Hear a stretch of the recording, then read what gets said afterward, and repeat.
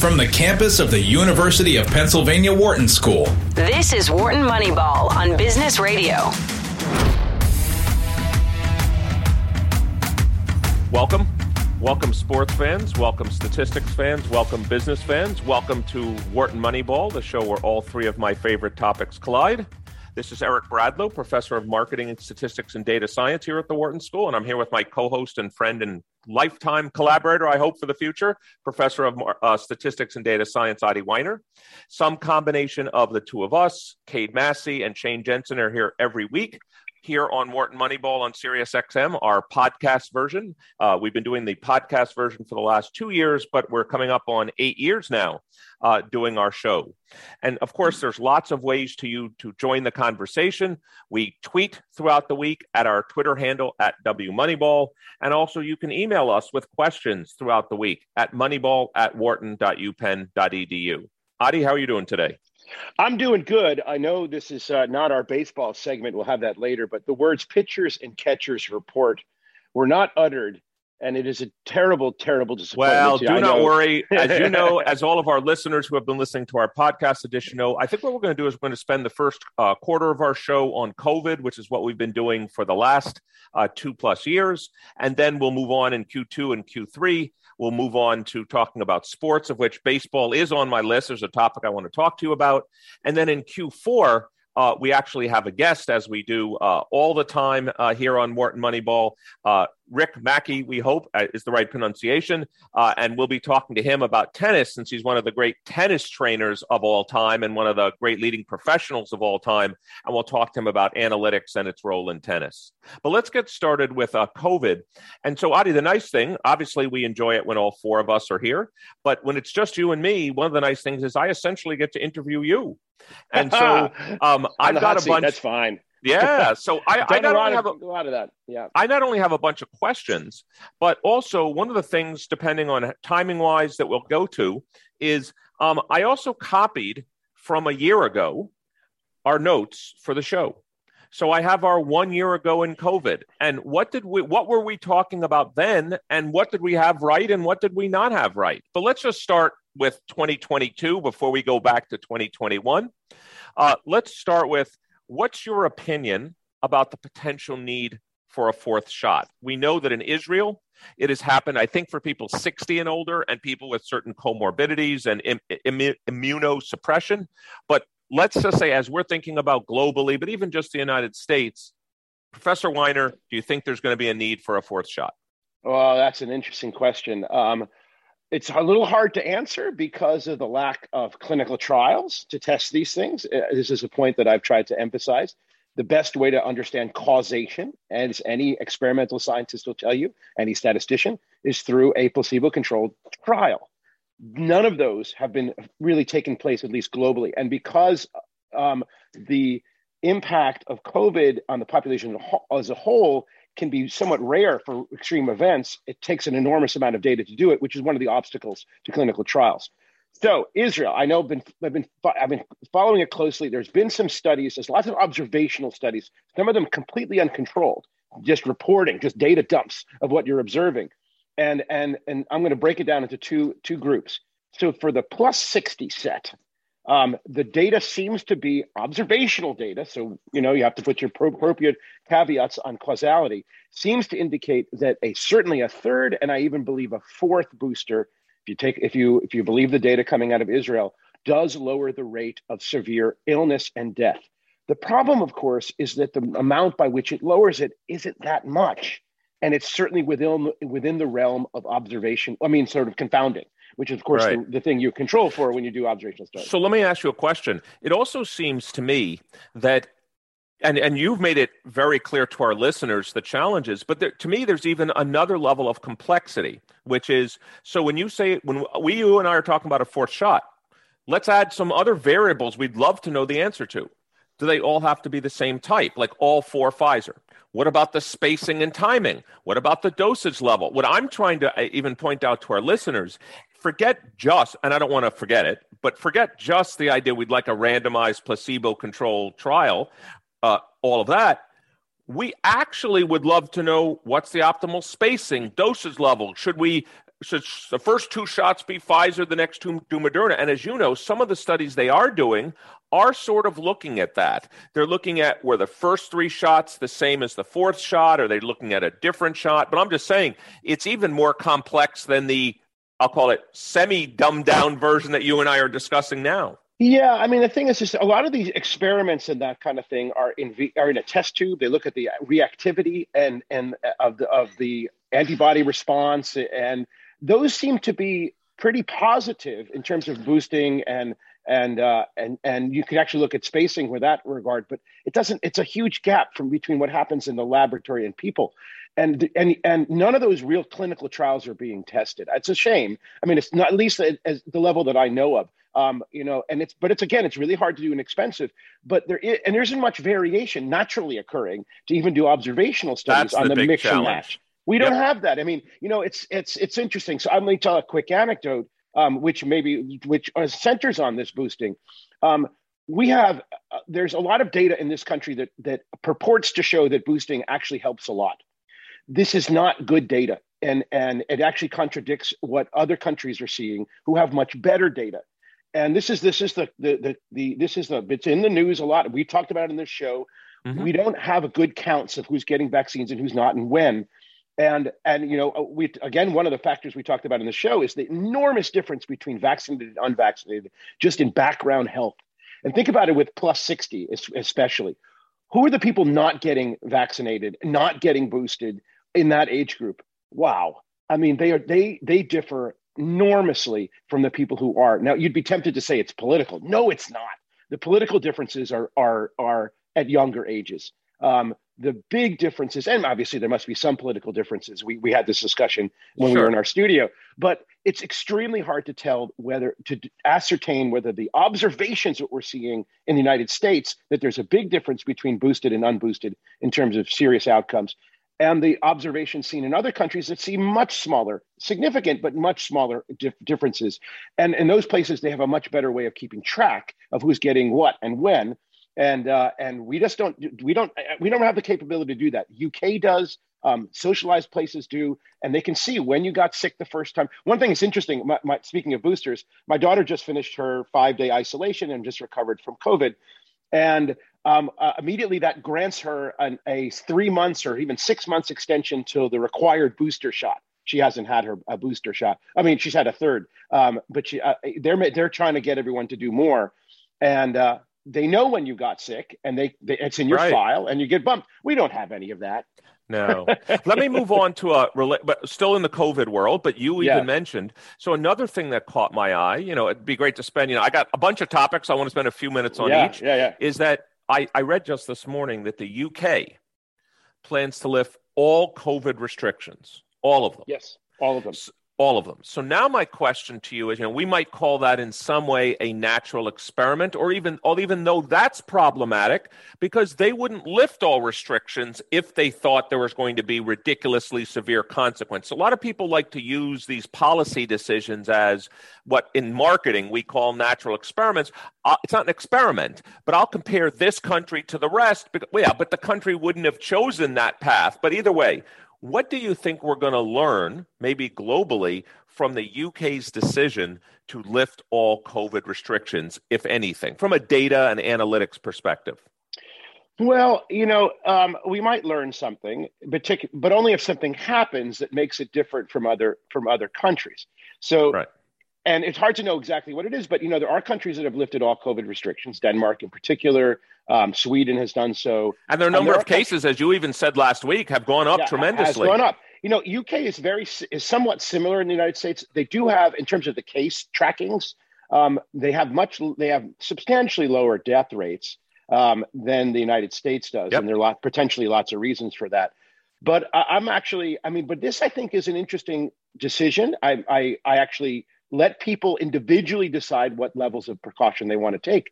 And I think this is something that has been very difficult. So one of the things, if you look historically, I wonder whether that's in your list, we always were asking, what's the effect of, say, precautions, lockdowns, requirements, masking, et cetera. But unfortunately, behavior often is very individually motivated. So a place that didn't actually require masking, nevertheless, people didn't go out and worked at home and masked. How do you then determine? You're looking at the policy edges, not the actual activity by itself. For example, so in England, it could considerably be that people who are most at risk continue to take the most precautions, in which case you don't really know necessarily anything about the precautions that you're taking, just the requirement.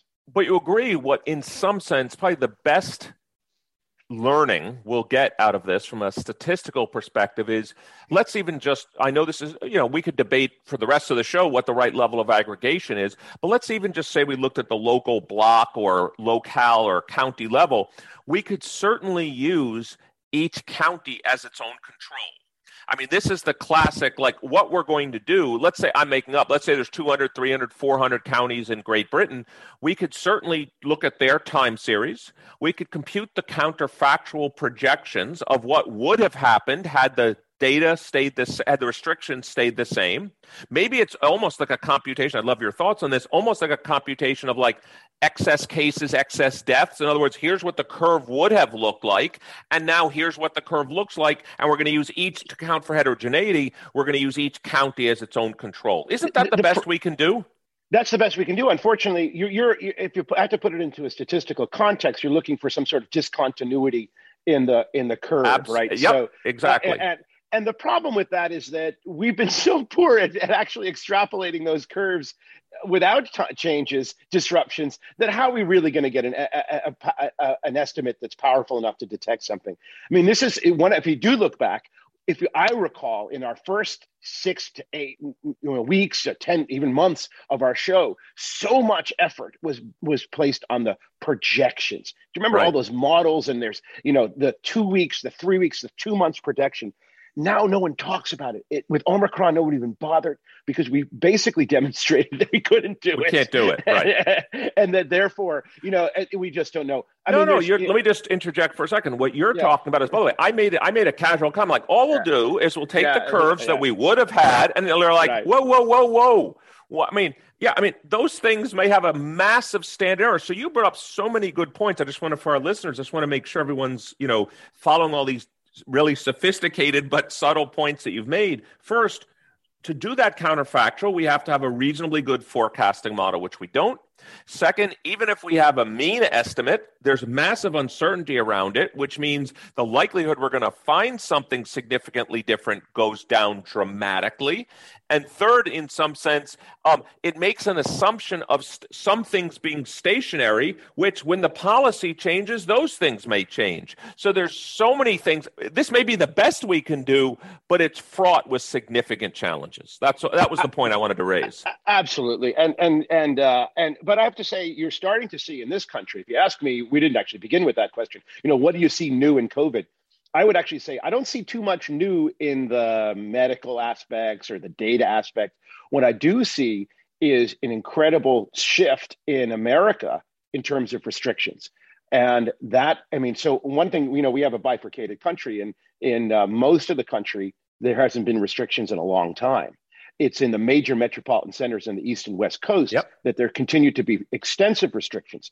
Those have started to fall by the wayside quickly. We notice it even at Penn. We're not having vaccine checks at the parade, the coffee shop at Wharton. That used to be, if you wanted to sit, you had to have your vaccine check. That's gone. We can now eat anywhere in the university other than the classroom. And these are new things. Mask mandates have disappeared from Philadelphia, New York City, and Boston. These are Boston in particular. This is a diehard in Washington, D.C. That doesn't mean individual businesses can still require. Yeah, we still have a mask mandate for the classroom. Right. We do. It's up to individual schools and entities. But this has been an enormous change. And what I do think is interesting is the conversations that being had around those decisions. And one of the things that we as statisticians can bring to that is, what is the relevant data that you should be talking about, and what do we know? So don't you still, I like that question. It was something I was going to sort of transition to, but isn't it still bothering you? Well, it should bother you and me as humans, just with compassion. While the cases are now starting to come down, which is good, still 2,000 people a day are dying.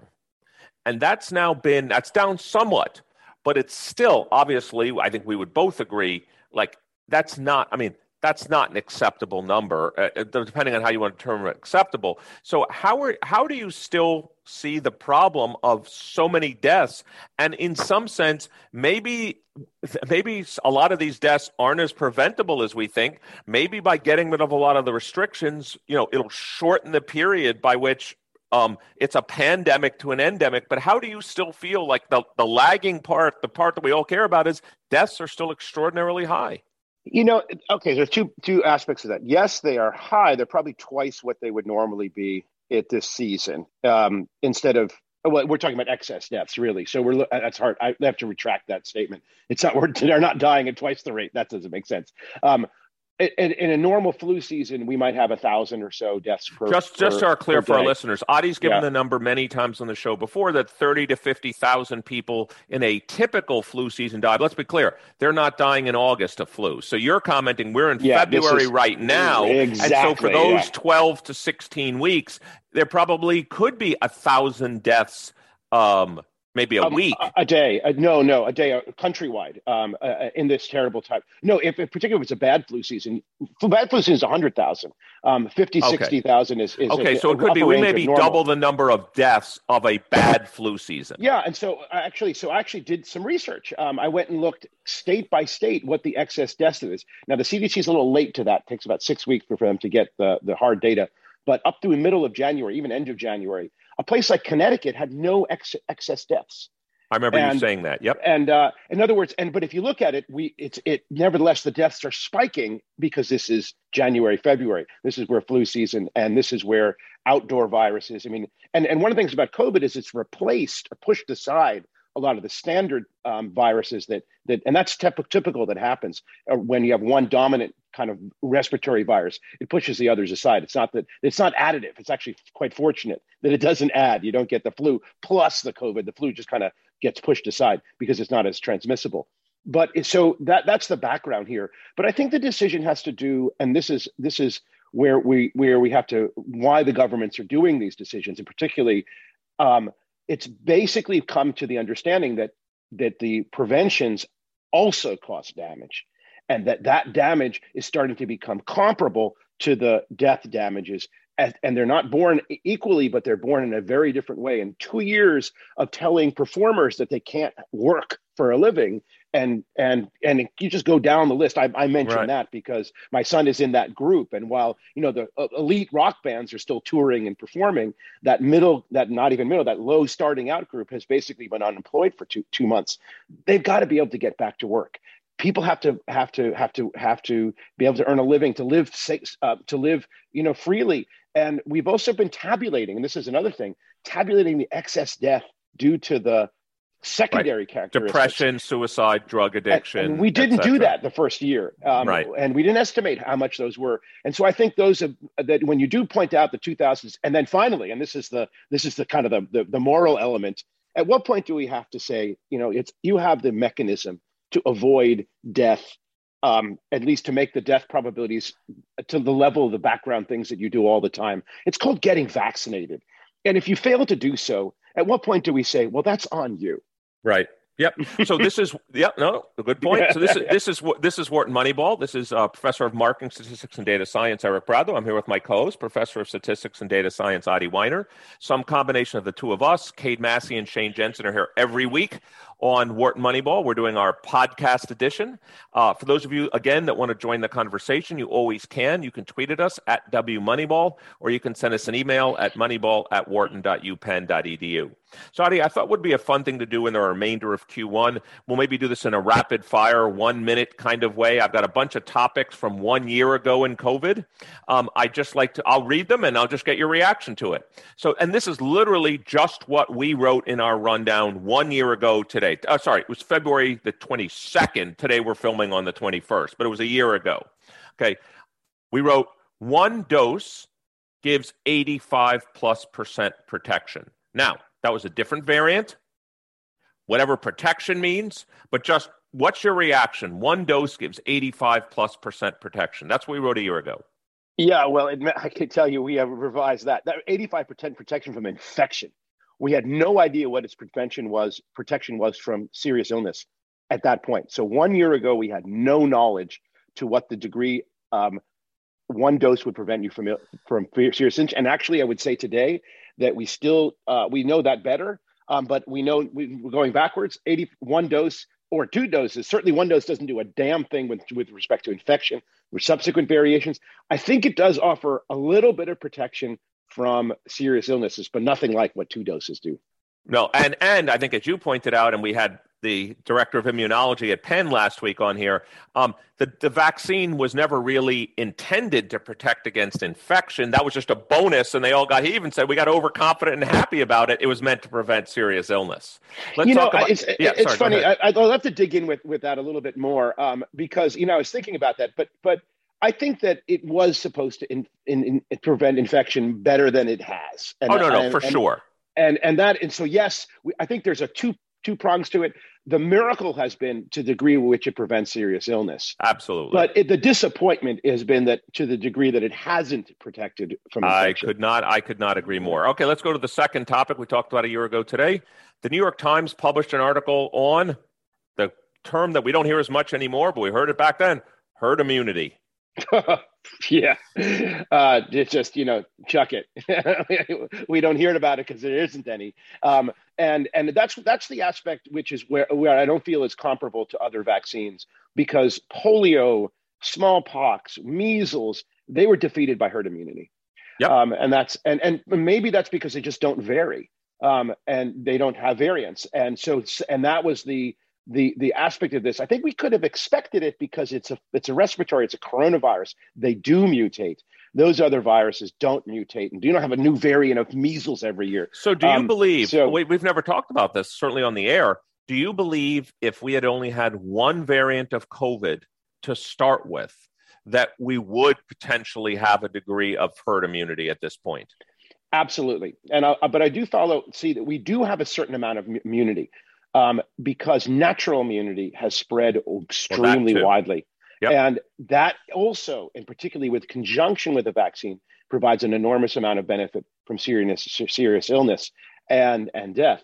And so while we don't have herd immunity to prevent infection, we do have a nice base of population immunity, natural immunity, and that really prevents it from kind of becoming an out-of-hand disease. But, one of the issues with COVID, and this is, we'll see what happens in the future. Right now, when you test positive in any environment, we still react like it's like the end of the world in terms of what we require. So, for example, if a teacher in a local school is exposed to someone without a mask for 15 minutes or more, who then determines that person was infectious, that teacher, regardless of their symptoms, will have to quarantine for 5 days. Right. And that is a protection I believe will eventually drop. And the reason we'll eventually drop it, because we'll start to realize that the consequence of getting COVID, spreading it to a vaccinated widely, or what we call herd immune population, is just not worth. And also part of it is because something we had talked about is because of the nature of this variant and possibly the likely future variants as not being as severe. Let's talk about another topic. Was a year ago, we were very concerned about, there wasn't enough vaccine. This is what we wrote. Current pace of vaccine suggests late summer, unless the pace increases. So where do we stand now? Isn't it vaccine for everybody? You can just go to your corner and everyone can get it that wants it. We haven't done enough to congratulate the victories. And the victories are several. And one of them, of course, is the miraculous invention of this mRNA vaccine and its production to the market as quickly as it did. And second, and its effective efficacy. And third, the ability to produce widely as many doses as it produced as fast as we have. I think it was by April, most of the country. April, pretty much everyone could get it. Yep. That's right. It was a shit show until in February. And even in March, things were tough. But by April and certainly by May, everyone in this country was able to get it. And there's really enough doses for, most of the world at this point. I was going to get to that. So where do you think we stand? Like for us to get as a world, the Earth, population of Earth, as to get long-term herd immunity, do you think we need to have much higher vaccination rates in the rest of the world? Because if not, another variant is coming, and we know what's going to happen if another variant comes. I don't know. I mean, it's clear that it certainly mutates. I think it can mutate in an unvaccinated person. It can mutate in a vaccinated person. I don't think we know enough. This would be something to bring an expert. So maybe one last topic from a year ago, which was, you may remember a year ago we were all talking about the magic letter that's used in infectious diseases, and also, if you like, somewhere in my home field of marketing, which is the multiplication rate, the letter R. And I wrote here a year ago that only 5 states had an R greater than 1. I haven't actually looked lately, but where do we stand in terms of, just for our listeners, just to remember, that means for every given person that gets COVID, how many people do they tend to infect? And of course, if R is less than 1, you end up with you end up with a death rate of the virus. If R is greater than 1, you end up with an expansion of the virus. Have you seen any recent data that suggests, whether it's state by state or an aggregate, what the R right now is for COVID? Well, I don't know what it is right now but I have to say we've stopped talking about it, which is that's the other reason I'm bringing it up to you. Is that was all we were talking about a year ago, and now we're really not talking about it. I think we don't talk about it because I think we've come to the understanding that to really jack it down requires the kinds of lockdowns and restrictions that we aren't doing anymore. And in fact, I would argue that it really is only sort of Chinese-style restrictions that can really have that impact. Although you could look at the successes of places like, say, Singapore and South Korea to Australia. Australia has a little bit, and both these countries have benefit. I mean, essentially, there's no in and out except through certain gateways. And so that confounds the process. But we just don't talk about RT because I think our ability to substantively change it is just not on the table. Well, it's been great, Adi, talking about COVID with you this time. And it's also been great kind of revisiting both current topics and where we were a year ago. It's fun just to see, and I'm sure a year from now, I'll have this list and I'll say, Adi, this is what we were talking about a year ago. So This has been the first quarter of Wharton Moneyball.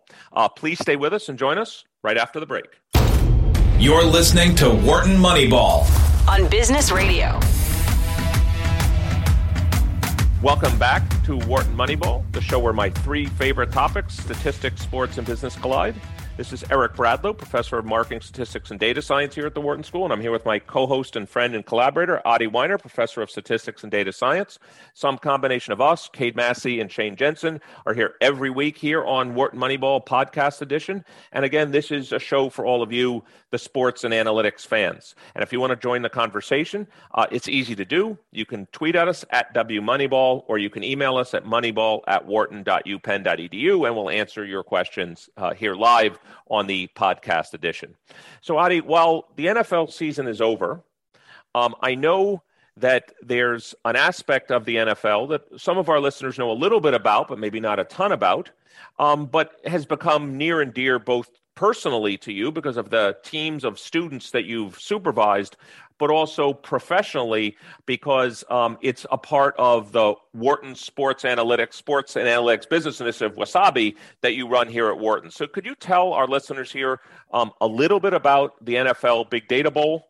And could you also tell them about what did our teams this current year do? What was the problem that was addressed, and what did our teams do? Okay, so the Big Data Bowl was a competition created, imagined, and implemented by Michael Lopez, who is just a remarkable transformative figure in the NFL.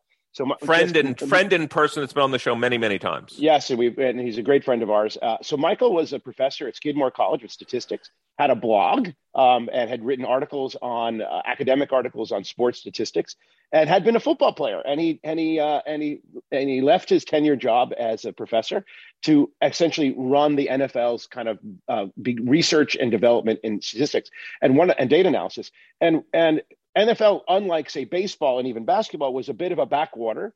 There's lots of people thinking about analytics, but there really wasn't an integration into the sport like we saw in, say, baseball. And he had this idea to make a competition and offer prize money to anyone, both students and postgraduate, and you offer up a data set and a prompt, and the prompt would encourage people to analyze this data and submit to their competitions. A lot of the victors in those competitions have now worked for the NFL, and they've transformed analytics in the NFL. And it's absolutely remarkable as both a community and a sport and an intellectual enterprise. So, except for the fact that in Kaggle, for those people that many of our listeners may know, these Kaggle competitions, those are based purely, typically, on predictive outcomes. That's right. Meaning whoever develops an algorithm that does out of sample prediction the best is the winner. In some sense, if you like, there is an objective winner. That's right. The NFL Big Data Bowl, if you could explain, is a little bit different. So we've now had 4 competitions. So in the first season, the prompt had to do with play. They gave you the data, and I think it really was somewhat open-ended.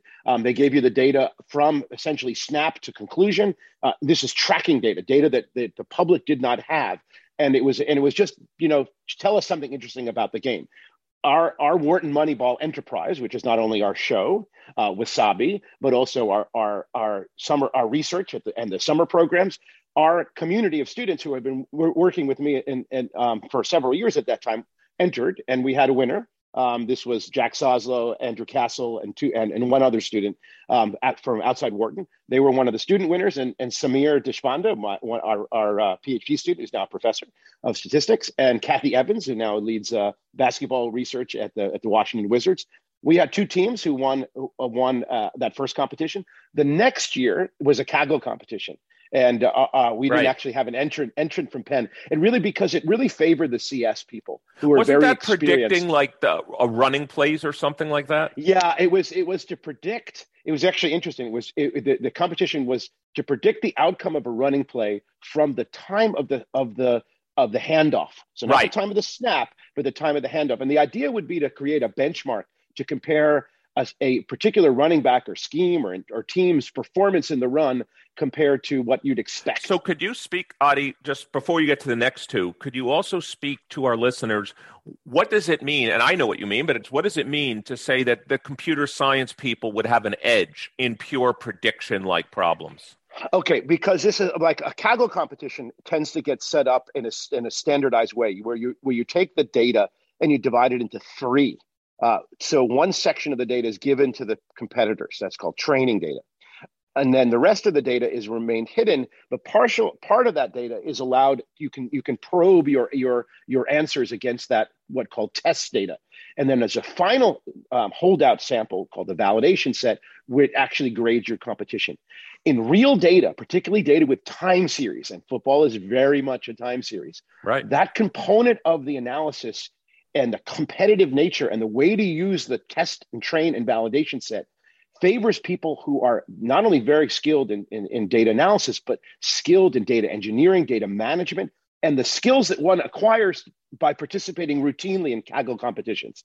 And so the NFL, the winner of that were people who had no knowledge of NFL. They were basically a professional Kaggle competitor group. Right. And they won pretty handily. They won by an amount that wasn't particularly close compared to those who came in second place and then distant. But the thing that was disappointing we on the sports analytics side, and I've made this clear in some of my tweets and our discussions with our students, is that the signal is really low. So it's very hard to get an accurate estimate of what's going to happen on a run given the tracking, and we haven't come really close to that. In other words, you give the ball to a running back 3 yards behind the line, and that could be a 15-yard gain, or it could be a 3-yard loss. And while we have some information, and there's the R squared there isn't 0, it's not nearly as high as you'd really like it to be. So maybe in just the next couple of minutes, and then we'll move on to other topics. Why don't you tell us? What about the last 2 years? Of course. Now this is dear to our heart and your heart. So we had one team who won last year. what we call Zach, Sarah, and Ryan. One of those Zachs is Zach Bradlow, Zach Drapkin, Sarah Hugh, and Ryan Gross. They were winners last year in the student competition, and that was a spectacular success. Our third success for the University of Pennsylvania. This year we had another team of winner and another. So we had 3 winners this year, and actually 2. So the Zachs and Sarah returned, and they were winners and honorable mention in the student category with an excellent entry, by the way. And in the open category, we had 2 winners. Ryan Gross came back and contributed with Ryan Brill, one of our PhD students in applied math, who's working with Moneyball, and 2 other students, including Joey Rudaller. And they were winners in the open competition. And just to remind all of our listeners, last year was the evaluation of wide receivers, and this year was the evaluation of punting. Punting and kicking. So returning and punting, right? So, and both of them talked about, essentially both groups talked about strategy. But we actually had a new entrant in the open division from the University of Pennsylvania. There was a surprise and unknown to all of us, although he has been participated in our research community. That's Ian Bartlett, who is a professor of biostatistics, a brand new assistant professor, submitted and was a winner. So maybe we'll get Ian to come on our show and talk about his entry. So let me just ask you, and then we'll move on to other topics. Let me just interrupt. We have 6 please. winners. 6 winners at the University of Pennsylvania. There isn't another school that comes close. So let's just point that out and have a little moment of bragging. No. Well, I mean, I have to be a little bit neutral on this since my son was involved in a couple of them. But I will. I know you don't, but I will let you speak on that behalf. I will say the following. I think what I reflect on as someone that's had a passion for sports analytics since I was starting as a PhD student 30 plus years ago, is that wow, has sports analytics really arrived as a legitimate area of not just learning for students, because it's a great vehicle to teach people statistics and data science. But now, and maybe you could speak to this as putting on your academic hat as a tenured professor, which is of legitimate research scholarship, which it just wasn't when you and I graduated from our PhD. People are like, you work on these toy problems. So maybe you could just talk briefly about that as well. Yeah, I mean, it certainly has been a sea change. But listen, first of all, we're no longer statistics. We're all statistics and data science. And a lot of the sports data is really data science and contributes in that way. The places where sports were considered legitimate interests 20 years ago were when they could be reflective of a larger statistical problem or a good point, or a kind of a economic problem or psychological problem. So you take like the hot hand. Some work I've done with former PhDs, the hot hand effect. When people get hot in sports, well, that's a psychological phenomenon. That's right, a psychological phenomenon. You have Romer's paper on the draft, right? No, not the draft, but Cade's paper on the draft. Cade, that's a business problem or a psychological problem having to do with evaluation and proper overvaluation and thinking the thing you have is worth more than you could get in the trading. And there's like management problems and psychology buried there. But when I remember Romer's fourth down decision-making paper that had to do with studying corporations or businesses. It was an economic theory paper. So what's really changed, we can go back to the 1970s, a famous paper by Efron and Morris talking about shrinkage estimation in baseball. Yeah, I mean, so it wasn't really about baseball. It was really about James Stein just so people know, right? The first talk, just to interject for a second, the first talk I ever heard as an undergraduate was by one of our, well, he's emeritus, but one of our colleagues, Ed George, where he was talking about shrinkage estimation. And I remember the examples he used in his talk was from Efron and Morris. Morris was Carl Morris, one of my advisors as a doctoral student, where, just for all our listeners, let's say next year we've got Aaron Judge is 20 for 50 after 50 at bats, so he's batting 400, and people would say, in statistics terms, the maximum likelihood estimator of his batting average is 400. That's my point prediction. Well, no one's batted 400 since Ted Williams in 1946, so I'm going to have to shrink 20 out of 50 back to the league average. And now the question is, how much do you shrink? How do you determine that? So that became, in some sense, that one paper, I'm glad you mentioned it, almost put, sports statistics on the map as at worst a legitimate area to apply these general statistical methods. I feel like a little bit of a relic, but you mentioned Morris. You know Morris from Harvard. Efron was at Stanford, but Efron's college roommate was a super famous researcher named Tom Cover, who you probably have heard of. I knew him well because one of my advisors as a doctoral student was Hal Stern, who is Tom Cover was his advisor. So I know, right. And of course, Tom Cover did a lot of work in stuff that we study, which is ELO methods, paired comparison methods, all of that. Right. And you would know him, of course, from your Stanford days. But I'm saying, Tom Cover was one of the people that was one of the big giants who actually studied these types of problems. And of course, one person at my graduate student was Fred Mosteller. Mosteller and Tukey wrote all kinds of paper on golf and pulling the goalie and all kinds of topics like that. Wonderful, but at those times, so the reason I brought up Cover is Cover wrote a paper in the 1970s with someone named King, this famous paper, Cover and King, called Offensive Earned Run Average. And it was essentially one of the earliest serious formal analytical papers designed to measure the value of a batter using advanced analytical techniques and simulations and lots of mathematics. But it was buried. Cover would never talk about that. It was just not considered part of his, giant oeuvre of enormously influenced and important work. Yet, if you look back, a paper publishing that today would be a highly regarded paper, and you could publish it in a top journal in statistics. That's the change. Well, I will take this formal opportunity on Wharton Moneyball to thank you for all of the work that you're doing with our students, and also just to make our listeners aware. I hope when next year's NFL Data Bowl comes around, it's a great way the NFL and Michael Lopez have democratized data and competition, and people from large schools, small schools, et cetera, are all competing. There's a student division, open division. This is the way you learn data science. And the NFL is also smart because they not only learn stuff, but it's a great recruiting tool. There's all kinds of good things that come from the NFL Big Data Bowl. Let's stay with the NFL just for literally 60 seconds here.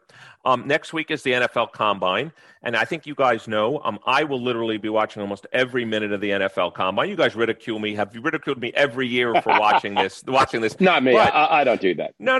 But let me ask you. Suppose you're someone here that's saying, what extra predictive power is there in the NFL Combine data? Or why do I find it so interesting? I find it interesting because you can't teach speed, and guys that are fast change the NFL. Am I still wrong after these 8 years thinking that at worst, just a uniform way to measure speed is valuable for predicting success of certain positions, certainly in the NFL? I think this is a hard concept. I think I agree that it probably matters. But the problem is that we don't run an experiment on it. So right. It would be fun to have an experiment where 1 year half the members of the draft don't go and the others do, and then you can see what the impact of the draft is on the combine is on future performance. That could come. Well, let me just say, in the world of going back to our Q1, in the world of COVID. Yeah. And there's also this kind of, it's not going to affect, I don't think it's going to affect the athletes, but there's an agent potential boycott going on next week of the combine because of different rules around COVID protection and everything else like that. I was almost hoping, Adi, the article I read this morning was going to tell me that half the players weren't going to go for exactly the reason you said. Now, that would have been great.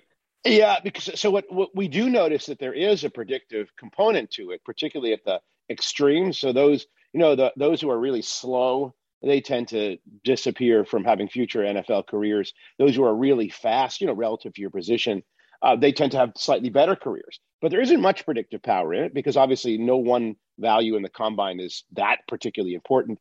But it also is a little bit self-fulfilling. So if you are the champion in the 40, you're going to do better. You're going to get drafted higher. And we know that if you're drafted higher, well, that's an interesting bias right there. Turns out there's a first round draft bias. So right. If I know that you're in the first round and I know your performance, the fact that you're in the first round leads you to have a better career than someone who had exactly the same performance in the second round because of that bias. And that, of course, is tacked onto the combine.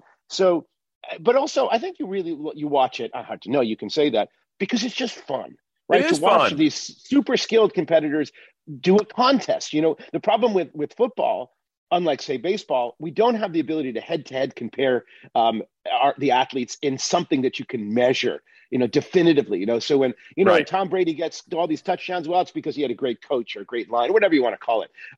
And when a wide receiver gets lots of patches, well, they have a great quarterback or whatever it is. But in the combine, it's just you and the clock. You know what I also find fun, and then we'll move to baseball, which is a topic I know you're going to want to talk about.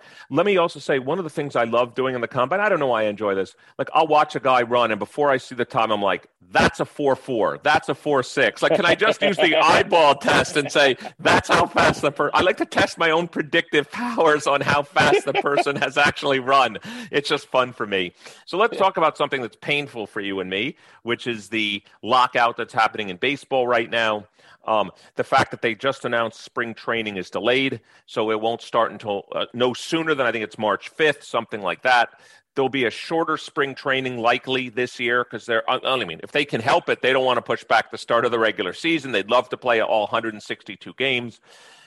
I was going to ask you, do we have any data? Because we have had lockouts before. Would a shorter spring training, in your view, would it help pitchers more or batters more, or we just don't know? Like, if it's a shorter spring training, if the regular season starts and let's say it's a 3-week spring training instead of the normal 5 to 6 weeks, are we going to see offense start really fast in the MLB, or are we going to see pitching start really fast in the MLB?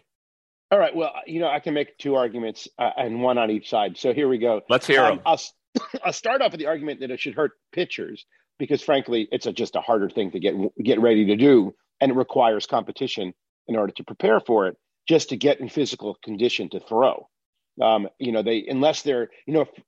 need rest, and they also need time to build up. So that would be my reason to say the pitchers are going to be. But just harmed. Quickly, what would stop, similar to what football teams do in the offseason? Look, when Brady signed with Tampa Bay, he set up an informal session. What would stop? I'm making this up since we're both Yankee guys. What would stop the Yankees starting pitchers and catchers from saying, look, let's just meet over here at some field. It's still 60 feet, 6 inches here. It's still a regular. You don't need to go into Yankee Stadium to do it. It's a baseball diamond. Let's use last year's workout routine and let's just start now.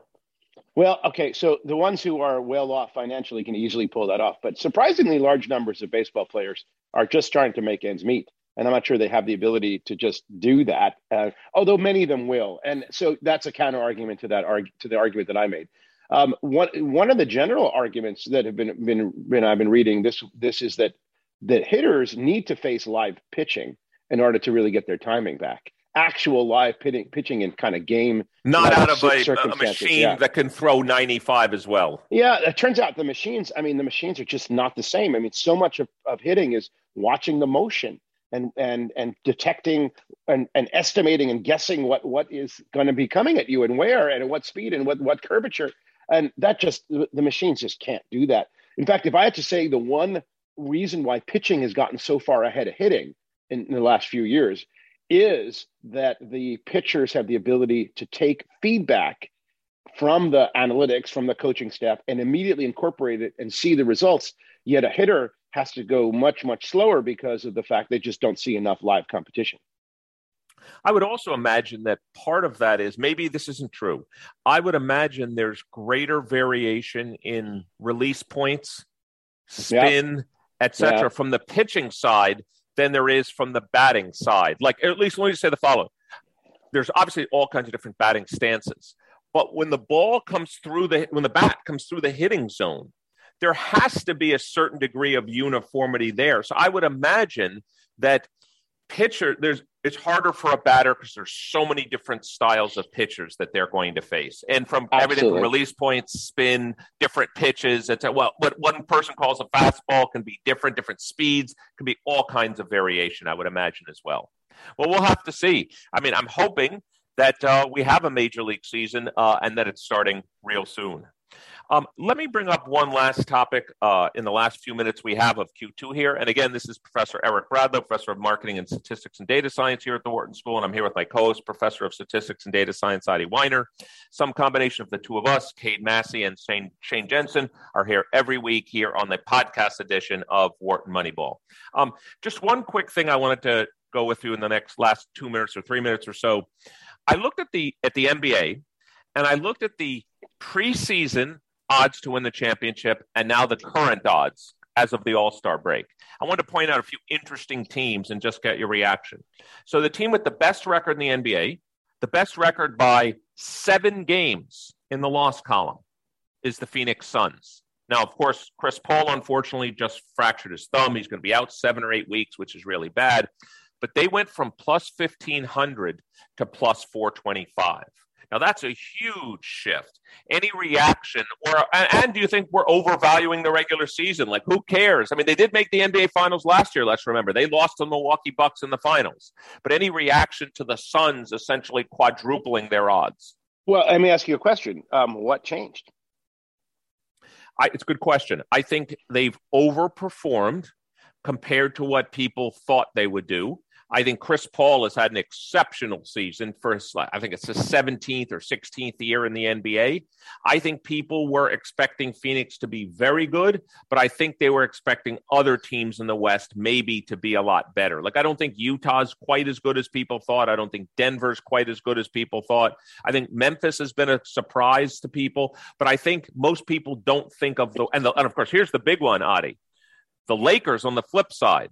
The Lakers were plus 300 to start the season. This is, LeBron James, Anthony Davis, Russell Westbrook. Well, Russell Westbrook looks like he should retire. Anthony Davis has been injured half the season. LeBron has been great. They've gone from plus 300 to plus 3,000. So that's where the probability has disappeared. I mean, plus 300 is 1 in 4. This is right, and that's amazing. And that's 25%. So you're pointing out that to go to plus 3,000, which is like 3%, that 22% has to go somewhere. Yes. And essentially what's happened is the Suns have eaten it. And it's just been an exchange. So my question is the assessment of the Lakers appropriate? So will Anthony Davis come back? He will. He's back. He's back now. Okay. So although he's injured again, I think he's now injured again. I think he came back and he's injured again. And yes. So that's really the question. Russell Westbrook doesn't, will they trade? Will they? The trade deadline's over. You can't trade him now. No.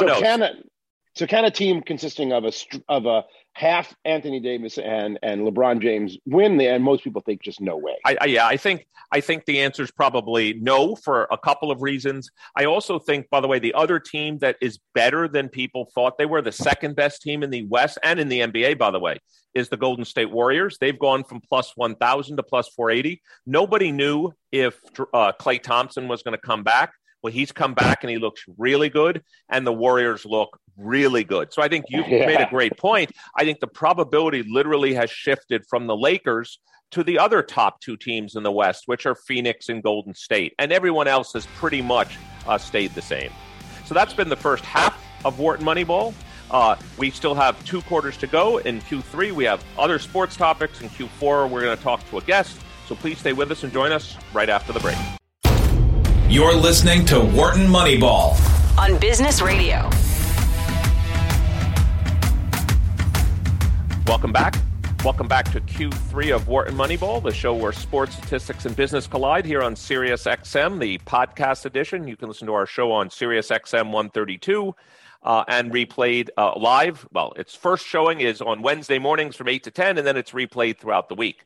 This is Eric Bradlow, Professor of Marketing and Statistics, and I'm here with my co-host today, Professor of Statistics and Data Science, Adi Weiner.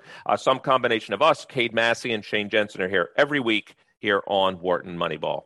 So, Adi, one of the topics that has led to a lot of discussion and debate, and a lot of it really is about a very well-known statistical problem called equating, which, when I worked at the Educational Testing Service, how do you equate people that have took one test with another test? How do you equate people with one set of training versus another set of training? The general problem of statistical equating has been around for a very long time, and this has kind of reared itself in the world of college athletics, and especially, near and dear to our heart, because it's a University of Pennsylvania athlete that has brought this to the forefront, transgender athlete Leah Thomas, which is how to kind of calibrate someone that was genetically or originally a man who's now transgender, who's now a woman, who's competing as a woman, which I'll give my own personal opinion, more than fair and reasonable to do. But, of course, you want things to be equated properly. So I know forget the political side of it. I know you've actually done research on this. So I wanted to give you first a few minutes just to tell us, like, what do we know about this? It's not about, I like this, I don't like this, I'm for this, I'm against it, because we're a data and science-oriented show. So what do we know? So I'll turn the floor over to you, Adi Weiner. So let's just, I'm going to back up, like really back up. Please. And we can even continue our conversation about, say, the Combine. One of the reasons why the Combine is so much fun is it's just fun to watch these unbelievably talented competitors, which we watch in football, just go head to head.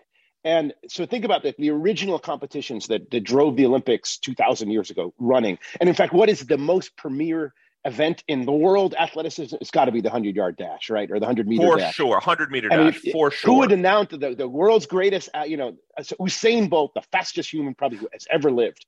So we've been having these competitions since time immemorial, and they featured only men, because if you want to know who's going to be the best at running 100 yards, it's at the world level and even lower, it's going to be men.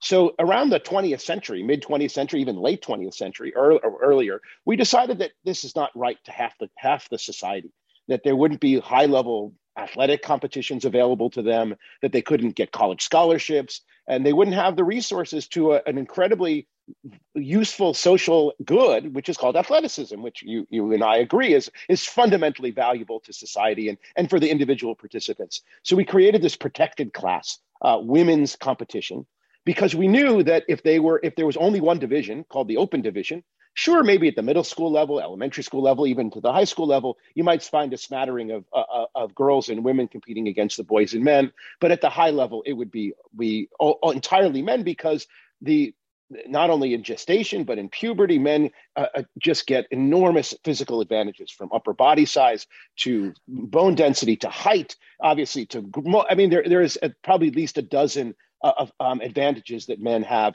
compared to women. Let me just state, one of my favorite papers that a colleague of mine when I worked at ETS worked on was he studied Olympic athletics, and he actually compared men and women in the following sense. Like, if I took the woman's world record today in the 100-meter dash, that would be the man of I'm making it up, 65. Right, yeah, it was actually, it was time curves comparing women to men. And what's actually interesting, based on what you also said, is those gaps are shrinking. There's no model that you would build that said they're going to go to zero, but that was one of the most fascinating papers I read, that one way to think of equating, I know that's not what we're going to talk about today, is how many years ago would I have had to have if I had a woman go back in time and compete against the optimal man, how many years back would you have to go, and how does that vary by sport to where the woman would be competitive in an open competition? So one of the things it's fascinating, but these are curves, are like logarithmic curves. So Correct. They go very quickly in the beginning and then they tail off. But one thing I looked up recently is that Mark Spitz records wouldn't even be NCAA qualifying in the sprints today, but there isn't a woman who's faster than Mark Spitz. You may even remember this. Actually, this is going to relate very much to what we're going to talk about today. You probably don't. You maybe as a swimming person, you do remember this. About 5 years ago, Mark Spitz competed against Michael Phelps. But let's be clear. They gave Mark Spitz a time advantage based on his age. And now let me say, Michael Phelps still won the race, but it was there. And this was the way I view not from a political perspective. I've already given my own personal perspective on Leah Thomas and transgender athletes. I'm all for it. But they gave Mark Spitz a time advantage to try to equate the two distributions based on age, his performance, etc., to that of Michael Phelps. So I don't know if you remember that, but it was actually one of the great athletic. I was so intrigued. Could they, and this is related to something I know you're going to talk about, could they even come up with a reasonable time? Like if they give Mark Spitz 10 seconds, of course he's going to win. If they give him 2 seconds, of course he's going to lose. How did they even think about what would be a equitable amount of time? Well, so there's approximate percentage differences, and there's also sort of ranking arguments that you can make. So where would the number one be female swimmer be in the male, and try to do some sort of modeling with that. But the thing is that let's just actually think about what the actual issue is. So approximately, a certain number of years ago, every sport was sort of asked, like, what should they do? And they took their leads from differences in sexual development, what's called DSDs, which were centered around testosterone. So there's a certain percentage of people, babies, that are born with these DSDs, and which typically means that you don't process the hormones properly. And so Caster Semenya is a classical example. She was the track star from the Olympics who was banned and not banned and flipped back and forth between whether she was being allowed to compete or not. And so much of that discussion had to do with natural occurring, but testosterone levels, because developmentally or actually reproductively, Caster Semenya is male, has testes, makes sperm. But if you look at secondary sexual characteristics, she's female and has been since birth. And she was told that she couldn't compete because her testosterone levels, while not in the male range, are way higher than the female range. And so there was so much focus on lowering testosterone levels. So let's just be clear. I just want to be clear for our listeners here. Adi's not making a political statement here. He's making a factual statement on if you're going to do a form of equating, you have to choose some sort of objectively measurable criterion. Someone's testosterone level can be measured. Obviously, there's error in any measurement system. You're just pointing out that of all the ways they could have tried to do it, maybe it's a criticism, maybe it's not. Testosterone, at least in swim, that has been the metric by which they've tried to do the equating. Exactly. And they've done that precisely because it's measurable. And it also seems to segue into things that we knew at the time. So the rule had been in the NCAA, and the NCAA had declared that they would go by whatever the swimming or with each sport's organizational decision was. And that should change potentially by sport because the physical characteristics change by sport. So the rule had been in swimming that 1 year of testosterone suppression was enough to allow someone to switch from the male to the female category. By the way, switch to the reversal doesn't require anything. If a female wants to compete against the men, they can do so. Although and that, by the way, is could be a little controversy because if someone transitioning might be taking testosterone, which is a steroid, we don't allow men to take testosterone. But for the most part, that transition has not been as concerning. So that was the rule in place, and a 1 year of transitioning was the rule. Midway through this season, in response to our own Leah Thomas at Penn, the United Swimming changed their criterion. They switched it to basically 3 years of testosterone suppression. I thought it was 2. It's 3. 36 months. 36 months. 3 years. Okay. 3 years. And the NCAA responded by saying, we're not changing, which of course contradicts their earlier decision to just say follow whatever the rule was, and maybe that has to do with mid-season or issues of legality. But whatever it was, that was a shift, and the NCAA and the University of Pennsylvania essentially threatened to sue the NCAA if they switched mid-season. And so that's where it took it. That's where we are now. And so Leah is competing. Now, what's interesting about it is that we have one of the reasons why the shift is we know an enormous amount more than we used to know about the effects of transitioning and what makes men on average and in extremes, much more, much stronger and faster. And it's not just testosterone. The effects of testosterone can't be reversed even at all and as quickly as originally thought. So, and you can see that in Leah's performance. Again, this is just straight observation. Leah, when Leah was competing in the men's division, was a distant swimmer. And we actually had a conversation about this last week about why you actually have in, say, sports like swimming and track, 3 different tiers. And Shane's not here to defend himself, but he can't stand it because he feels like there's too much medals. I think he agrees in swimming. I think he agrees in swimming that there should be, let's call it 200 meters and below, 200 to 800, and above 800. I think he would even agree in swimming that there's 3 divisions. So it's excellent you brought those up because basically there's 3 divisions. 200 is the dividing line to the sprint, and 800 is the middle, and then there's distance. So Katie Ledecky is an 800, 400, 1650, long distance, and she's the best at it. Who also happens to be, I think I talked about this last week, it's remarkable how many races she's won 200 and below too. But that's 200, almost... but she doesn't do that at an elite level. It's not, she does not compete to 200. And that's already middle. And she certainly doesn't do 50 and 100. But if you look at, say, Caleb Dressel, the world record, the fastest swimmer alive, probably ever, he competes 50 and 100 freestyle and 50 and 100. Well, not 50, but 100 butterfly. Those are the sprinter races. He doesn't do 200, although I'm sure he'd be pretty good at it. He doesn't do 200, and he certainly doesn't do 500 or 800 or longer. So now go back to Leah Thomas. Leah Thomas, when Leah was competing in the men's division, was a top Ivy League distance sprinter, and not even, I mean, maybe 30 or 50 nationally in the NCAA in the distance as a swimming male. Very, very, very good at the Ivy level, decent, but sort of meh-ish nationally. But distance only, did not swim anything else. In the Ivy League championships that just took place over the weekend, and while we're talking about it, at Harvard, Leah Thomas won the 500, the 200, and the 100, swimming in each of the three categories and winning all three of them.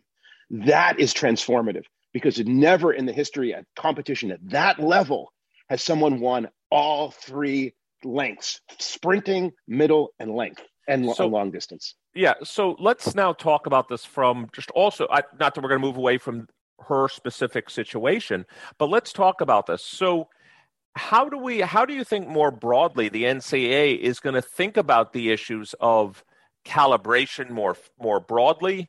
Do you think there will be, where do you think this is, not again the political aspects from it, but everybody wants, people that are male athletes, transgender athletes, female athletes, etc.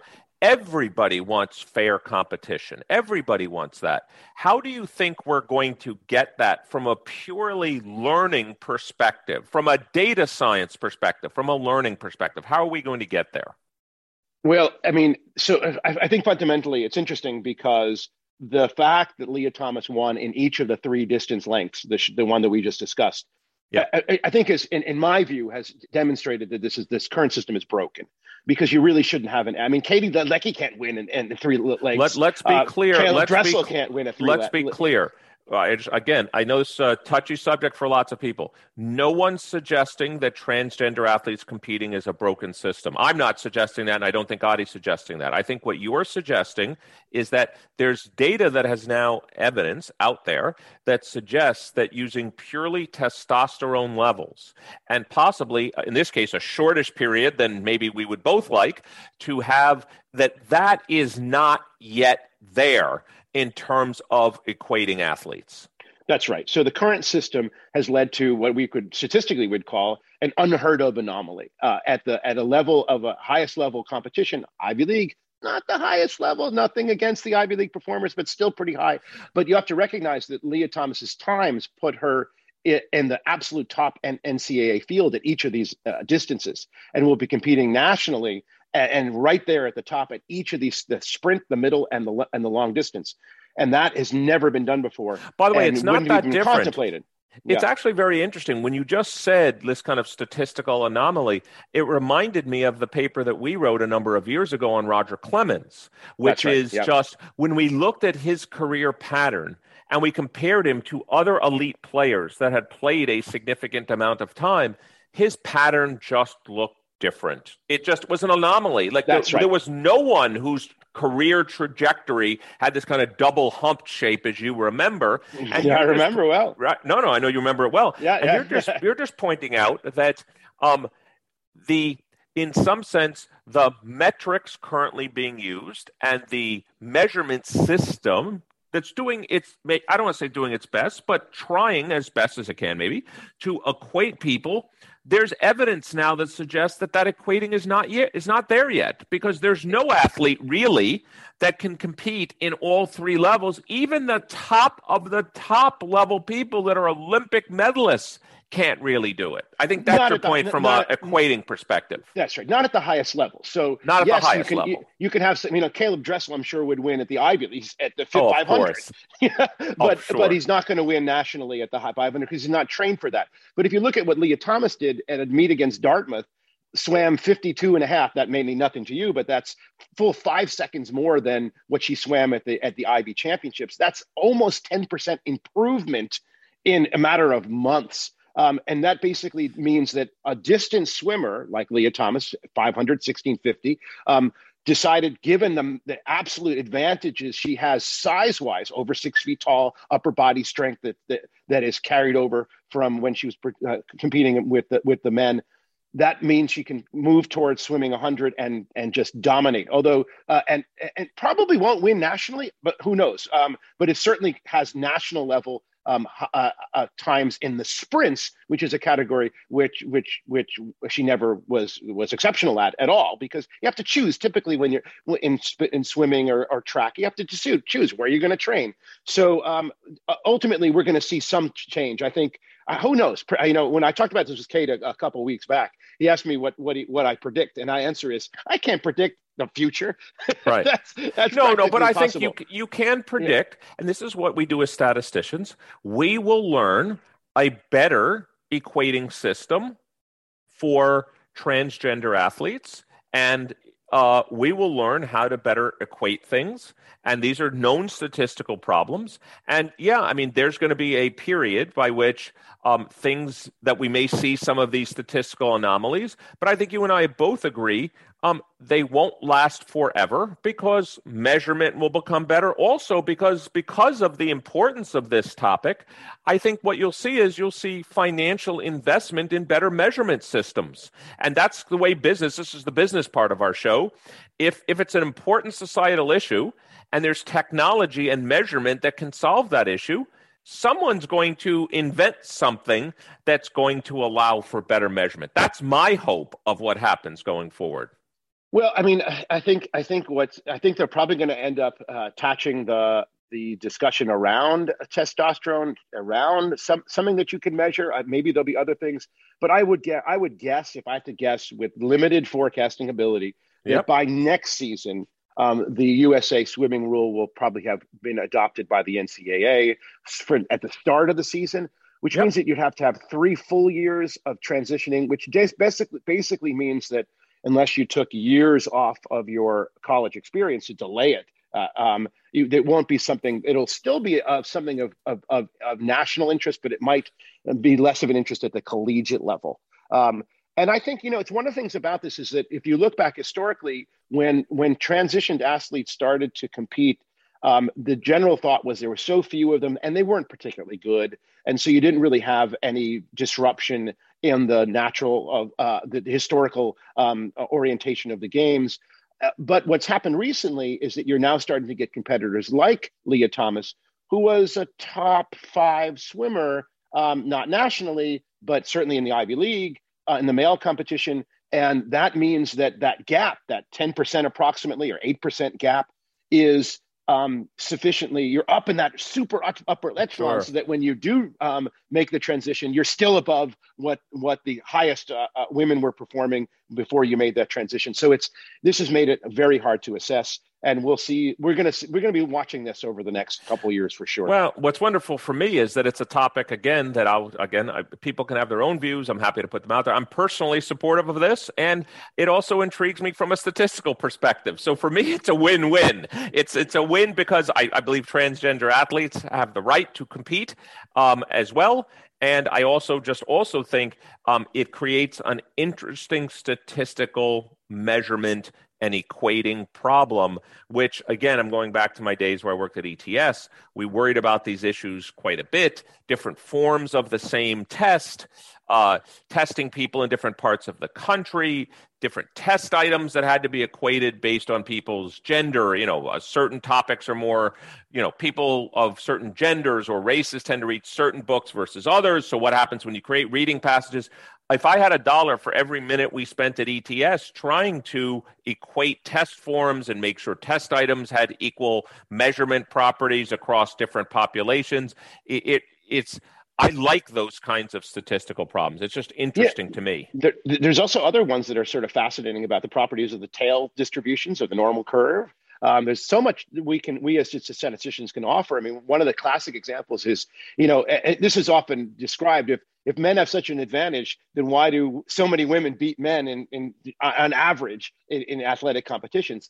And that's because small differences in the mean, which they aren't that great, means that if you randomly pick a swimmer in high school from the female side, she's got not a 50% chance, but a 30% chance of beating the randomly chosen male. But at the extremes, that's where that small difference in mean becomes quite exaggerated, and that enters into the conversation.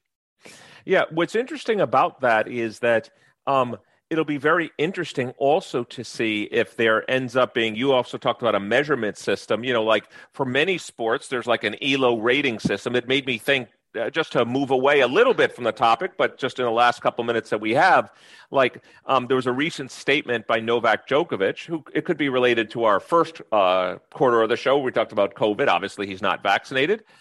It could relate to our second part of the show about age curves and all of that. Novak says, I'm at the top and peak of my game right now. Well, the problem is that the data refutes that on every level. He was, according to an ELO model, he was at his peak in 2016, which, by the way, that's 6 years later. He's 34 years old. It does not surprise me that as a tennis player, he's not at his peak at age 34. But I think what you're bringing up, Adi, is that could we end up with, and maybe there is this already, that maybe the other challenge is that just the times that people are swimming, or there might be better ways for us to create systems based on head-to-head competition or other things. Maybe it's not just the science of it, but maybe we need better measurement tools to compare people of different populations. Well, all this will evolve over time, and we look forward to participating in the conversation, which is why it was such a great to be able to talk with you about it today. Well, it's been great. So this has been Q3 of Wharton Moneyball. And if you stay with us and join us after the break, we're going to have Rick Macci, who's going to tell us about his work in the world of tennis, which has been enormous on many dimensions. So please stay with us and join us right after the break. You're listening to Wharton Moneyball on Business Radio. Welcome back, everyone, to Wharton Moneyball, Q4, the show where sports, statistics, and business, my three favorite topics, collide. This is Eric Bradlow, professor of marketing, statistics, and data science here at the Wharton School. Some combination of myself, Cade Massey, Adi Weiner, and Shane Jensen are here every week here on Wharton Moneyball. As all of our listeners know, Q4 is our favorite segment of the show. It's where you don't get to hear us academics just talk about sports and analytics. You get to hear from experts themselves, and this quarter is no exception. I'm honored to be joined by Rick Macci. Rick has over 40 years of experience working in the tennis industry, having trained and worked with the who's who's of tennis. I'll name just a few. And Rick can test me on my knowledge of tennis because I promised him off the air that I was a real knowledgeable tennis guy. So we have Serena Williams, the 23-time Grand Slam champion. Venus Williams. Nailed it. I've got that one. Venus Williams, the 7-time Grand Slam champion. You got it. Andy Roddick, one of my favorites, just the one-time Grand Slam champion, but played in a very difficult era. Very difficult. Very difficult. This one, a lot of people don't know, but a career Grand Slam winner, Maria Sharapova, won all 4 majors. I believe she has 5 majors, Maria Sharapova. Yes, she does. Jennifer Capriati had 3 majors, I believe, but in 2 different eras, if you'd like. Is that right? Yeah, and she got a gold medal in the summer. So she did a lot, and people kind of don't remember that. That counts a lot, too. And Mary Pierce, if I've got it correct, the 2000 French Open. You got it. So there's just showing a little of my knowledge to our listeners here about tennis. And, of course, Rick is also the 7-time United States Professional Tennis Association Coach of the Year. Rick, welcome to Wharton Moneyball. Glad to be here. It's going to be a lot of fun. Oh, that's always the goal, is having fun and being informative to our listeners. So let me start with the beginning, just some kind of overall questions. So, I started watching tennis in the era of Borg, Connors, McEnroe. Later, Lendl joined the crowd. Even the end, if you'd like, a little bit of Nastasi and all of that. And, of course, I'm still watching. In fact, I was watching tennis today, and I watched a little bit of the Djokovic-Muselli match. So, I'm all the way from 1972 to 2022. Could you talk about how we're going tennis... way back down memory lane? I like that. Yeah, well, I've always been a huge tennis fan. Even if my game is mediocre, I like watching tennis. So could you talk about how tennis, in your mind, has changed during your time in the game? Yeah, well, first off, a great question. It's almost like a different sport. every sport, the same thing happens: bigger, stronger, faster, and tennis has been no exception. The thing about tennis also, the technology has changed so much, from the rackets to the graphite, to the composites. I mean, you could go on, and just like the string they use. So everything has become more explosive. It's almost like we're playing, it's like pinball. Everything's in a state of flux. Athleticism has become more premium. Movement is more premium. I mean, you can almost go back even, 15 years ago, and if you watch video, it almost looks like in slow motion. And that's nothing against the players that played. It's just that they're delivering the goods at a different speed, whether it be the serve, the ground stroke. So just the overall athlete has changed dramatically. And like any other sport, the health, nutrition, but just the type of athletes that have come into tennis on both the men and women, that's been the biggest changer. And even when, in the early 90s, and, I know we'll probably get to the Venus and Serena stuff, what I saw, after I saw it, and it took me a while, I not only knew they'd be one in the world, and they were 9 and 10. They brought something because they had this rage inside of them to get to the ball, but they were going to bring movement. And tennis in the 90s, if you were kind of big and strong, you weren't nimble.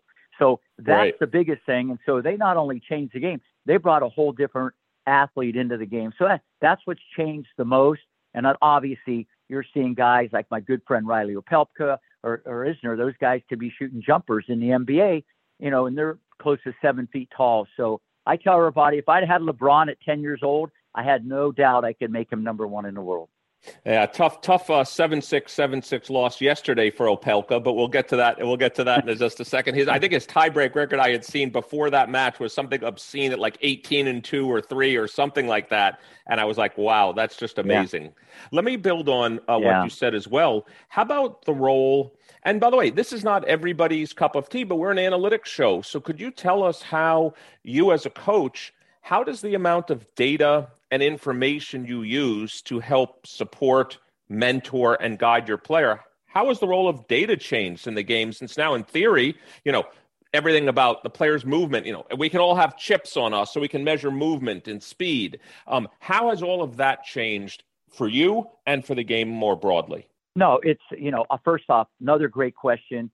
And it's a game changer simply because it's one more tool in the toolbox. I do a lot of stuff with biomechanics. My partner, Brian Gordon, he has his PhD in biomechanics. He did his whole thesis on it. So, this is kind of my wheelhouse with stroke production and stroke mechanics. So when you get into the high-speed video and looking at things at 400 frames a second, and you're getting all this analysis and data in real time, it really gives you a blueprint or roadmap. And when you show this to the parents and the kids, they're kind of blown away because the facts don't lie. Science doesn't lie. Now, all that being said, nothing takes the place of the eyeball test. What I tell everybody, what you may see is different than Rick may see. So well, let me ask you about that, Rick. Let me ask you that question. So, I completely agree that, and I'm a PhD data scientist, that data science is meant to be a decision support tool. It's not meant to make all the decisions.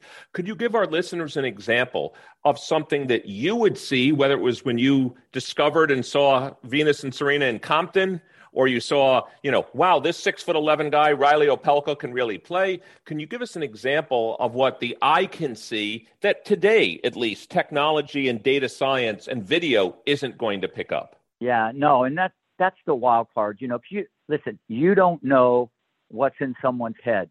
You don't know what's inside someone's chest. And, just to use, we can even talk about Roddick a little bit, even though he might have been a little limited in some areas.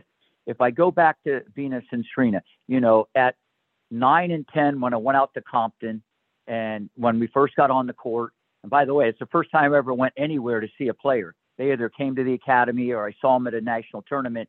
And you got to remember, my blueprint before that was Jennifer Capriati. And she won the girls' 18s as a 12-year-old. And that will never be done. That was in '88, and that record still stands today. I mean, think about it. A 12-year-old winning the national 18s.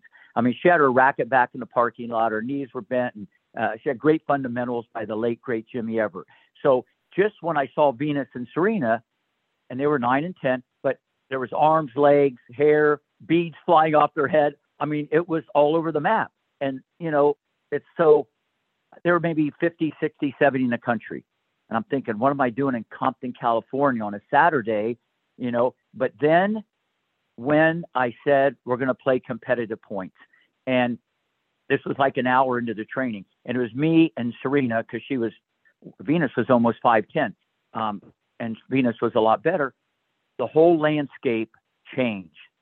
I mean, the stock went through the roof. All of a sudden, the footwork got better. They were popping the popcorn, extra butter. The preparation was more dynamic. But as I mentioned earlier, the burning desire to get to the ball was brutal. I mean, everybody tries hard, me, you, everybody. But I never saw two little girls try so hard to get to a ball. And it was like I said, there was a rage inside. Look, Rick, I have three sons, and I've seen it. I have one son who is a competitive. He's on Penn's squash team, which just played, unfortunately, and lost yesterday, but for the national championship. And every ball he's ever seen in any sport, he's going after like his life depends on it. It's just, and it's not like you just can't. And to me, maybe you can teach that. I just don't know. I've never seen it that taught, but I completely understand that some people just have this innate desire, especially in competition. I've seen great people in practice, but the minute the match comes, they're no good, and I've seen vice versa. Yeah, because you're right. It's like, it's a great quality that's going to stick with you the rest of your life. Forget tennis or any other sport. And so, but I just saw that. And then I started thinking, 6 feet, 160, 5'11", 150. I start projecting like 6 years down the road where this could come. And so that you're never going to get that on, video, or you're never going to get that through analytics and data or whatever. And another thing, Venus, she used to make more mistakes than anybody, but they were positive errors because she was going for the jugular. She had one thing that I always look for, and I try to build into all these kids that I've had national champions over 300. It's crazy. Is courage. And with Venus and Serena, they made more positive errors. They would pull the trigger. Now, as we both know, there's a fine line between courage and stupidity. So sometimes it's good to have both, but and if you look at the players that I've worked with, Kennan, Messina, Pierce, Sharapova, Capriati, Venus, Serena, there's one common thread. They take the ball early. They're not afraid to miss. And this is what I loved also about Richard, because he knew what this was all about.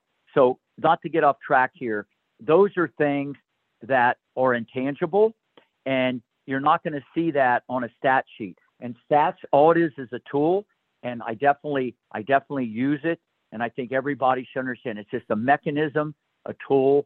But you got to look the whole body of work, and you got to look at it in many different situations. You can't just look at it one time, because the weather could be different. The opponent's different. You're feeling different. So you got to take this data before you really make an analysis. But that has helped more coaches, but it's also, in my opinion, hurt people, because they get so hooked up on that, they forget, running, jumping, and fighting, and just want to knock you out can still carry the day. So let me ask you a question as a coach. Let's imagine you have a player who's got great strengths. Maybe it's Riley Opelka, who's 6'11", who's got a monster serve. But of course, it's, as you can imagine, it's probably harder for him to have. He's never going to have the movement of a Novak Djokovic because it's just impossible for someone that size to.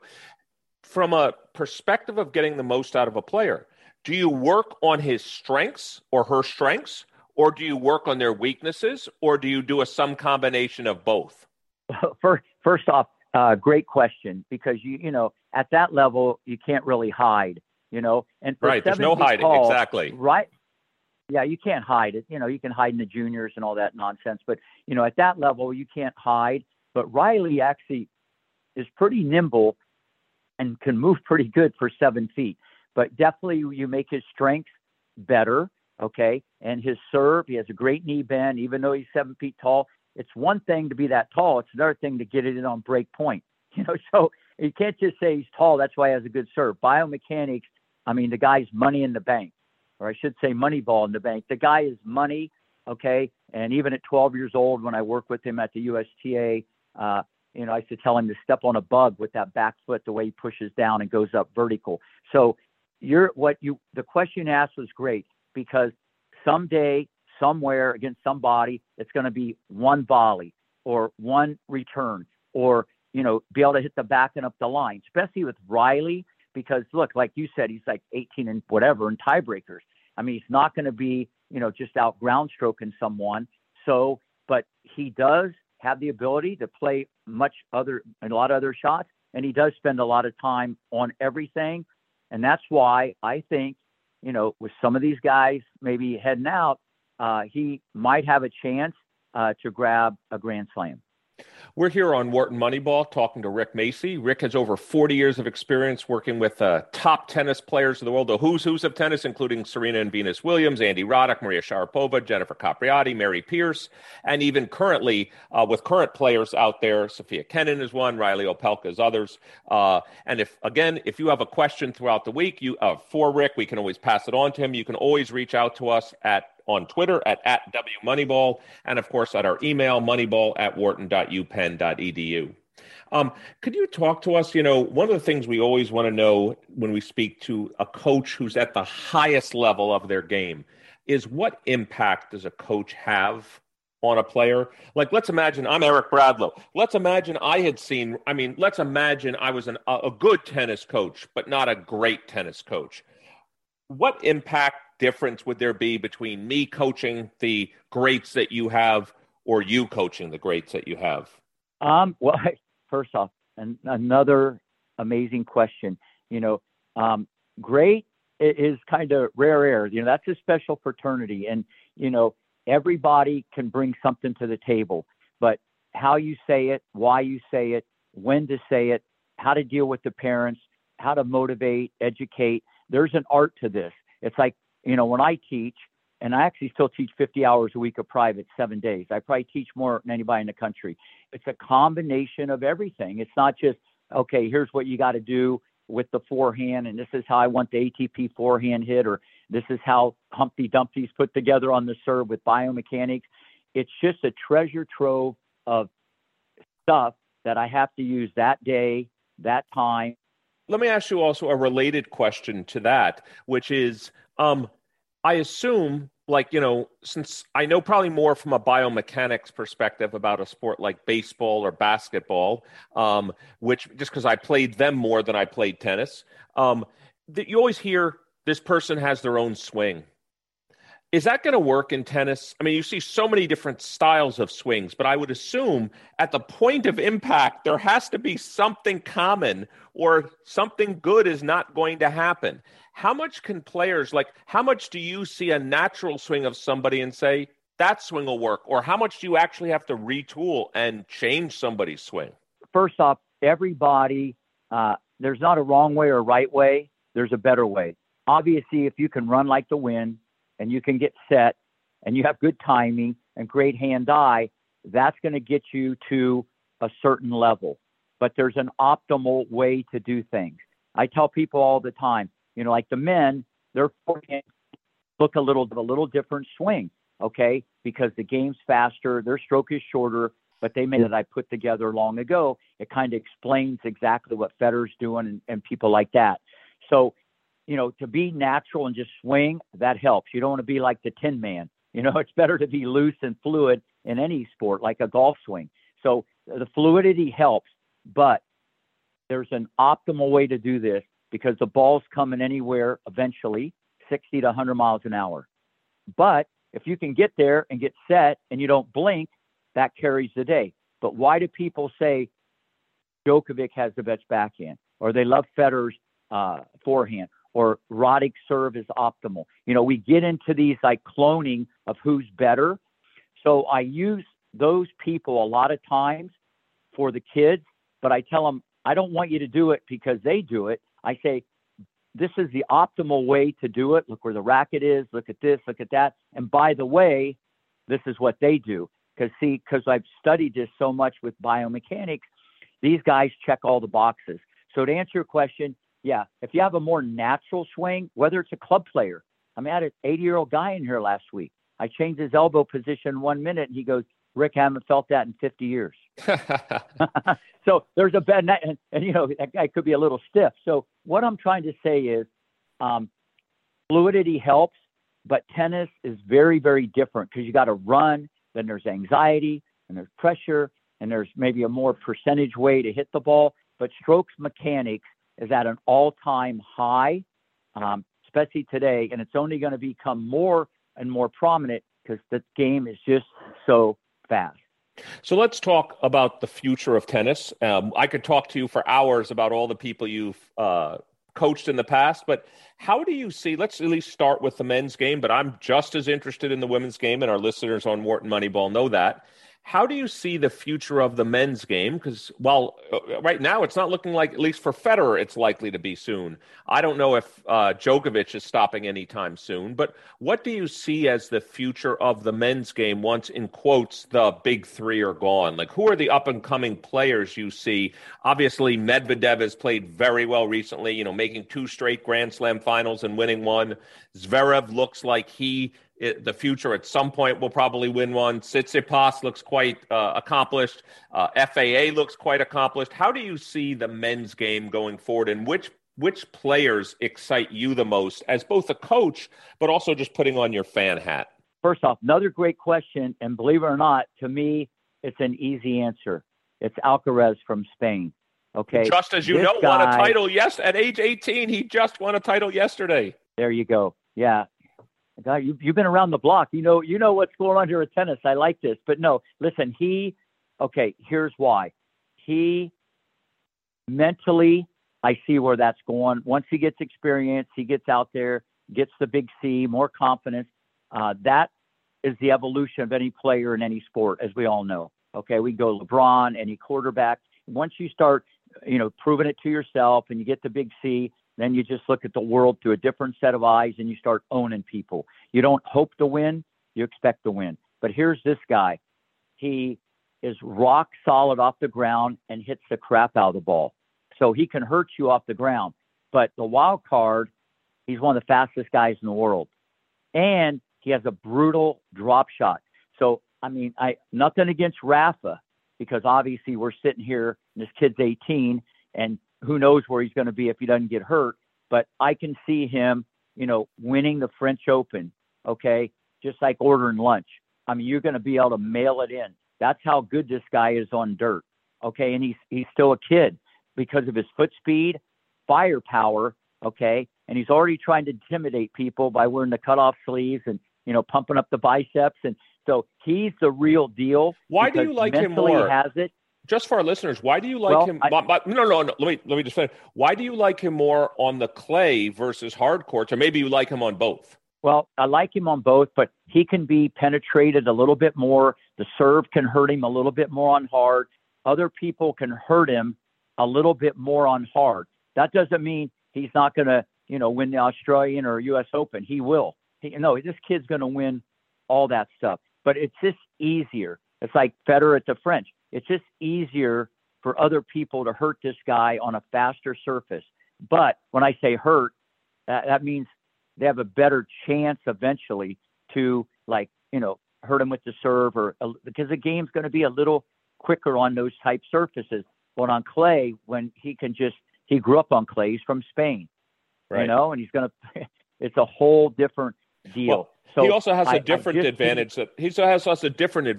If you're 26 or 27 or 28 right now, which many people would consider the prime of their career, you may be in your early 30s by the time the big three are actually gone. This guy, he's got, even if we say it's 4 or 5 years until the big three are all gone, he's only 22 or 23 then. So he has just more years also to play without them being around. Yeah, no, it's a great point.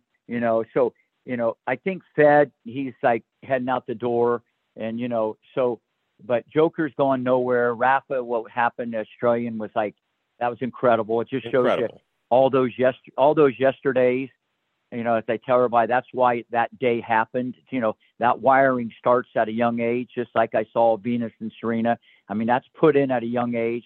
Alcaraz has this.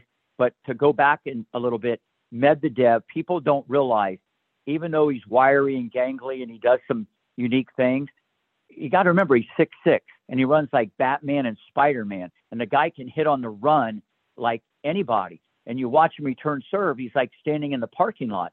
But you got to be able to move like that and have tentacles like that to play like that. And he gave one of my famous quotes of all time. He was interviewed. I tell the kids this all the time. He was interviewed after the match, and they asked him a question about, what he thought of the match. And he just said, I just like to torture people, So it wasn't even about winning. It was just like, I just want to keep running this guy and torture him. So when you're at that level, that's like a whole nother level. So that shows me mentally, he's like an amazing competitor. He's not going anywhere.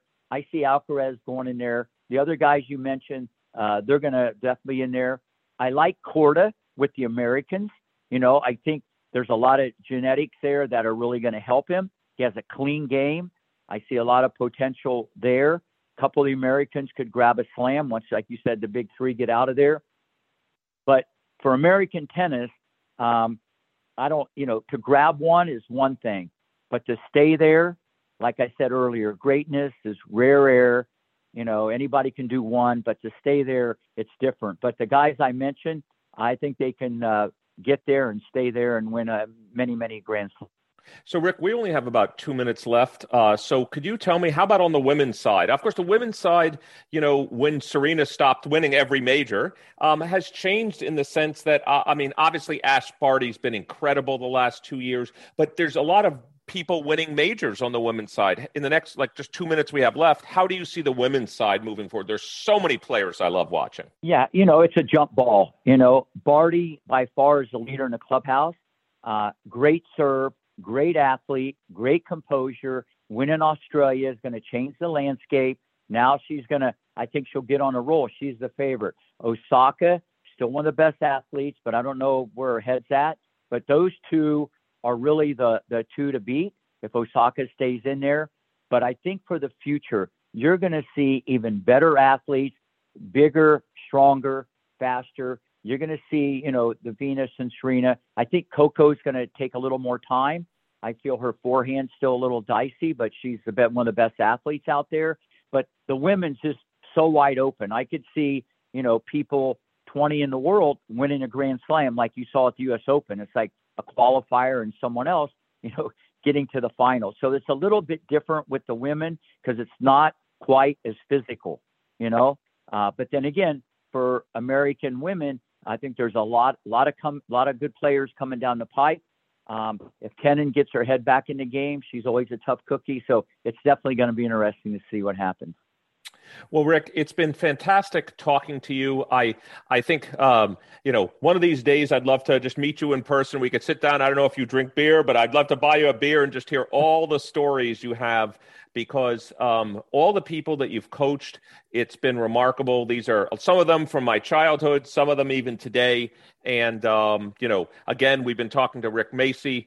Rick has been coach of the who's who of tennis, 7-time United States Professional Tennis Association Coach of the Year. Rick, it's been a thrill to have you here joining us on Morton Moneyball. No, my pleasure, and we'll do it again. And if you're ever in Florida and Boca, give me a holler and we'll get together. Sounds great. Thank you again, Rick. So this has been 4 quarters. Right. Yeah, thank you again. This has been 4 quarters of Wharton Moneyball. I'd like to thank our producer, Matt Datz.